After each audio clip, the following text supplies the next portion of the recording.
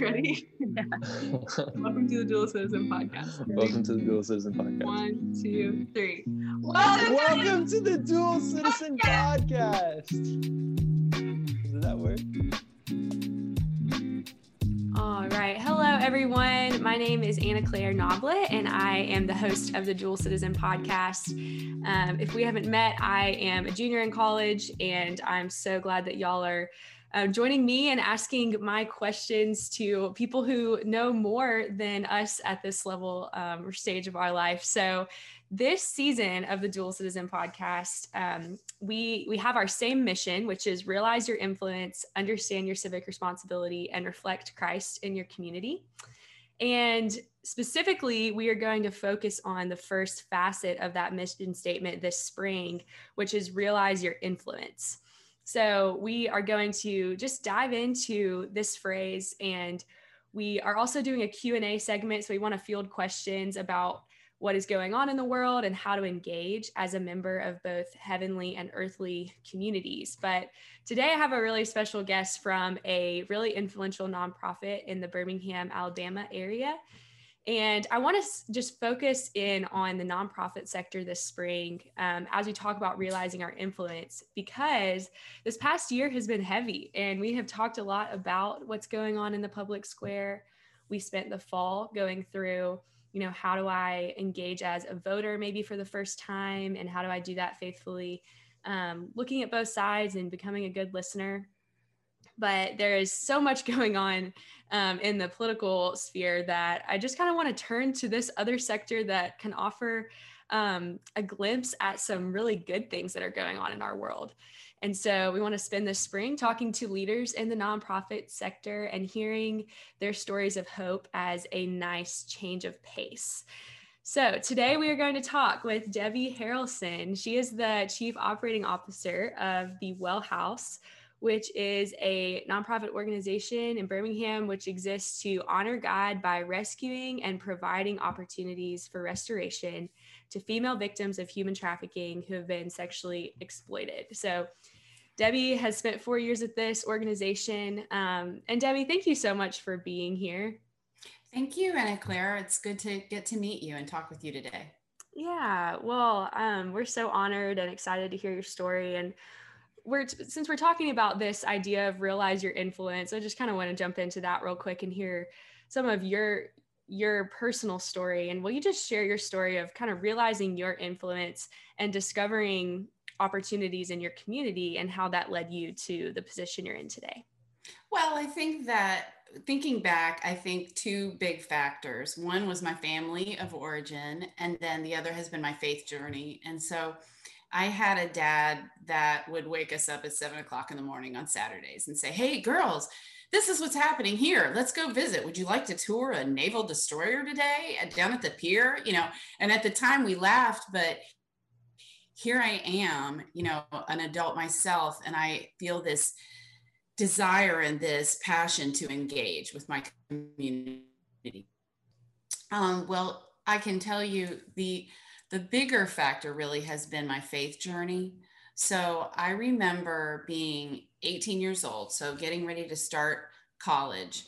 And I was in church one Sunday, and I remember just this overwhelming thought came over me, which was, why are we here? Like, why am I dressed up? And why is this man talking to us? And, does anybody here believe this? And that really led me into some withdrawal. I withdrew and started spending a lot of time thinking and really wrestling with sort of the faith of my childhood. And I realized I had a strong conviction that this was the time to decide. I mean, I had this picture in my mind of being a juror at a trial and different people bringing me different pieces of evidence and making different arguments. And I felt like I had to make a decision one way or another. The more I thought about Christianity, the more crazy it sounded to think that, okay, there's actually this supernatural God somewhere, and this big God became a human man that walked on the earth in Palestine. And how could this be? But I needed to make a decision. I was right kind of on the cusp of adulthood. And I remember doing that. I mean, I was by myself. It was time. And that decision for Christianity completely changed my life. I have been 100% owned by God ever since. And the more that I engaged with God, just very simple things like contemplation, prayer, um, the more I started to feel drawn toward um, just marginalized people that are kind of living on the fringes of society, people that are overlooked. It was almost like I started to feel more comfortable around that group. It's like God used my natural tendencies and my interests and kind of transformed them for work with him. I also have this, I always had this kind of dramatic side. And so I was very interested in suffering.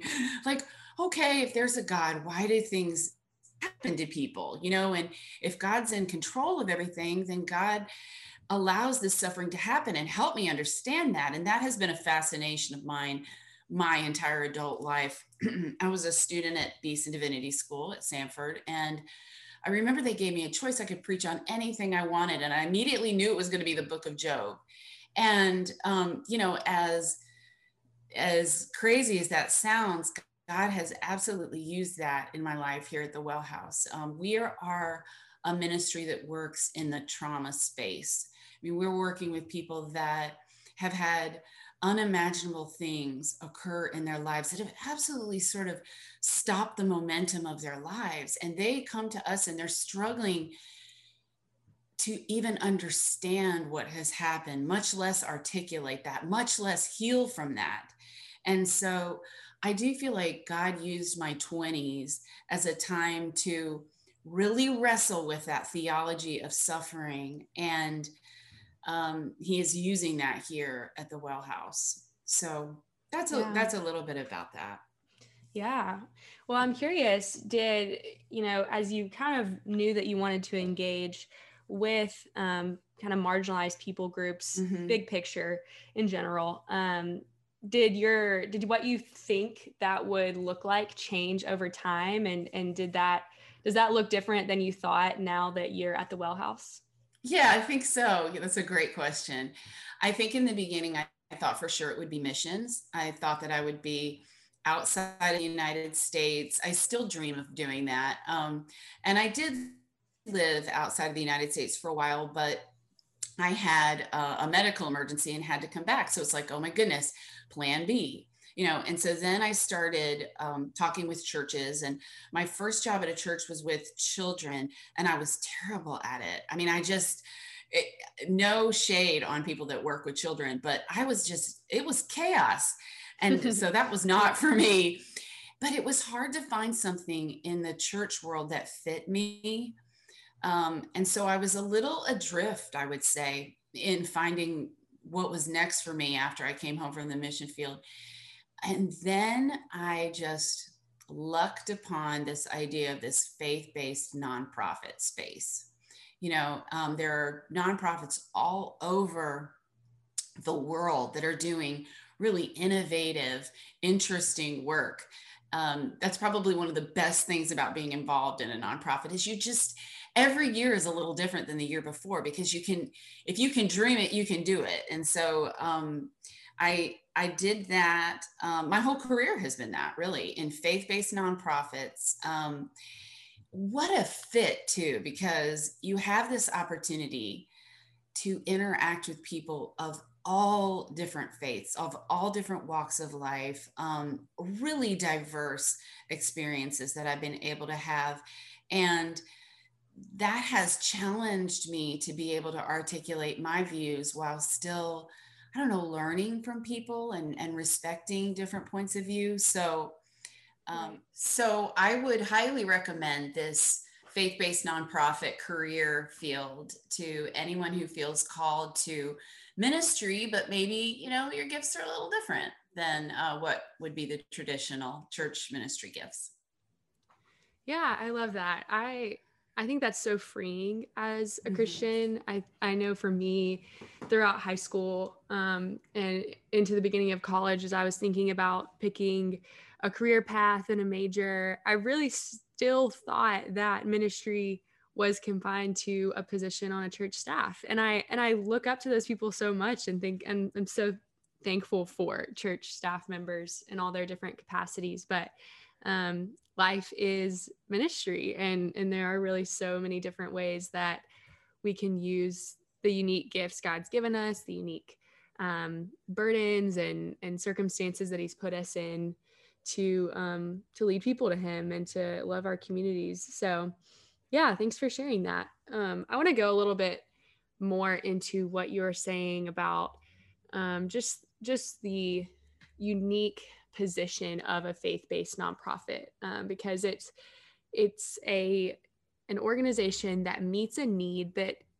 seemingly the government has kind of left a gap there, and we can't expect the government to be able to solve every problem and provide for every single person. And so I'm curious how you've seen a gap that has been left open, and then how a faith-based group or just kind of the church as a whole is able to fill those gaps, and what unique aspects of a faith-based nonprofit are really able to do that well and bridge that gap. Okay, sure. Well, I think I would like to start by saying there are some really important things that government does do that we partner with, for instance, law enforcement. So at the WellHouse, we're working with women who are coming out of sex trafficking situations, so extremely dangerous situations. So generally, you're not going to find a WellHouse staff member or volunteer kind of banging down a door and putting themselves in that risky situation. We rely on our law enforcement partners to do the recovery, and then they can come to us, and then we're able to begin our ministry with them. So shout out to law enforcement for that. And another place is policy. We need continual policy growth and reform in this area. One would be stronger convictions for traffickers. And so very encouraged by our Attorney General, Steve Marshall, and his commitment. He's building a state task force for this, and so grateful for that. But, with the issue that we primarily address, which is trauma, it is a soul wound. It's a relational wound. It is a destructor of faith, of hope, and of love. And just providing a safe place to live, that's a start. But healing, from what I've seen, healing comes in relationship. It comes, now we serve women, females. So there's something really, really powerful about another woman, a volunteer. We have so many volunteers from our churches that can come and build a relationship, a mentoring relationship, just something so simple as having a cup of coffee with someone. I said earlier, Anna Claire, that our women here, they exist in the shadows of society. It's like they're on the fringe. Many don't have Social Security cards or even numbers. Some they're off the grid. And so it's those relationships that can kind of reintroduce that, acceptance and relationship and friendship and how to manage all of that. So they're doing hard therapeutic work with our counselors here, but they need somebody to laugh with. They need somebody to talk to, somebody to pray with. They need somebody to affirm them, just, you look beautiful, or, hey, great job getting into school. Lots of our women are doing online college now. Thank God for online college. It's opened up a door for us. So those relationships with the church. And then, it's not just women that help the WellHouse too. We have a strong team of men that come, and they'll do a lot of like the handyman work, the maintenance work, the landscaping work, all things like that. So they serve in really important ways too. Um, One of the best things we have done recently was we had a gigantic tree, and we didn't realize like how dead this giant tree was, but we're building a chapel on our property. And somebody said, it'd be a shame if you built this beautiful chapel and then the tree fell on it. And we thought, oh my gosh, how much does it cost to take care of that? Well, a gentleman came forward. He was a professional and he handled it for us. And that was a huge blessing to us. So, just everything about the church is this body with these different parts, and everybody has gifts to share. It's the same way here. Different people from different churches do different things at the WellHouse, but we could not exist without our church partners. Yeah. Wow. That's really encouraging. I think, I never really have thought about, as a woman recovering from being in such a terrible situation with trafficking, like just needing a friend and just needing someone to, remind them that that's not their identity, and that they can have, a life and relationships apart from those experiences. So that's really amazing.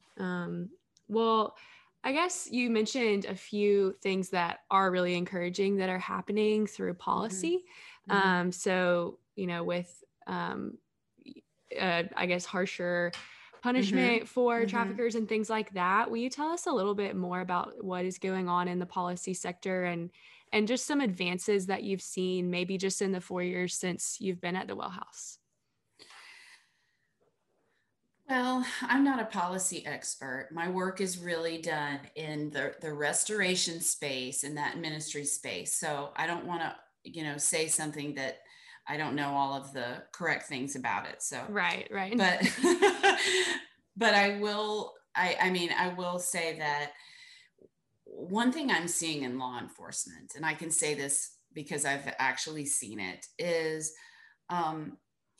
there are champions out there. There are people in law enforcement that recognize that rather than putting a woman's face on Facebook when she is arrested for prostitution, perhaps we should think about arresting the customer and letting the woman come into counseling with somebody at the WellHouse. Like, these people are out there and they're doing that work. Instead of arresting her, instead of posting her face, they're getting her to a safe place where someone can talk with her. And that mindset shift that we're starting to see, and it's growing, is everything that we need. We need people to understand that no one says, I want to grow up and have sex with people for a living. I mean, it is very, very traumatic. Our women, it's going to be a lifetime of healing for them. And so for law enforcement to begin to grasp that, to begin to grasp the vulnerability of that moment when they're in contact with them, they are saving lives with that new perspective. Yeah. Will you maybe share a specific story that you've seen at the WellHouse, just a story of transformation that's been encouraging to you? Yeah, I wrestle with that because I know every woman here, and I'm so protective of their stories. But I will share one because it's on our website. And okay, I know great. That she's comfortable with that. And Perfect. she is so dear to me. So she came to the WellHouse at the age of 19. Which to me is so young at this point in my life. Yeah. I remember the first time I saw her, she was sitting in a chair in our lobby and she was waiting to see our nurse practitioner who runs a clinic out of the WellHouse. And she looked so angry. And I thought, what is wrong? What is she so angry about? And then the next couple of times I saw her, she was angry. Well, I learned that she had had a baby at the age of 16, and then had gotten caught up in human trafficking. And it was a scary story. I mean, she was invited to go on kind of like a weekend trip with a group that she really didn't know all that well. And it was a bait and switch. I mean, people were there waiting for her. She was rushed into a situation, and then she was held against her will. And so this girl was it, she was obsessed with the idea of getting back to that baby. She had to find a way back to her son, and she never stopped that quest the entire time she was here. She was here for over 2 years. She worked hard therapeutically. She went to school. She got a job. She bought a car. All of these things, but her passion was to reunite with her son, and so much so that when it was time for this young lady to go to court and talk to the judge about this, our CEO got on the plane and flew with her and accompanied her to court and just stayed with her through every minute of that experience. And I miss her very much now, but she has gone home. She's got visitation with her son. They have reconnected. She is a mother. She is with that boy. And I'm telling you, Anna Claire, as long as I live, I will never get over that story. As a mother myself, I mean, the idea of not being able to see your child is just, it's unimaginable. Yeah. And I was so worried for so long that it wasn't going to work out, and it did. And she's with him. And can I just say that that is also so important, because what we see at the WellHouse are cycles. You know, we'll see this happened to my parents, so this happened to me. And so I feel like when we help a mother, a young mother like that, we're not just helping her, we're helping her children, we're helping generations. Yeah. Yes. Mm-hmm. Yes. And I think that's something, right? So many of our problems are that way. They're not just a single problem, they're a web that has to be addressed. They're cyclical. So Yeah, that's what I get to do. Amazing. Yeah.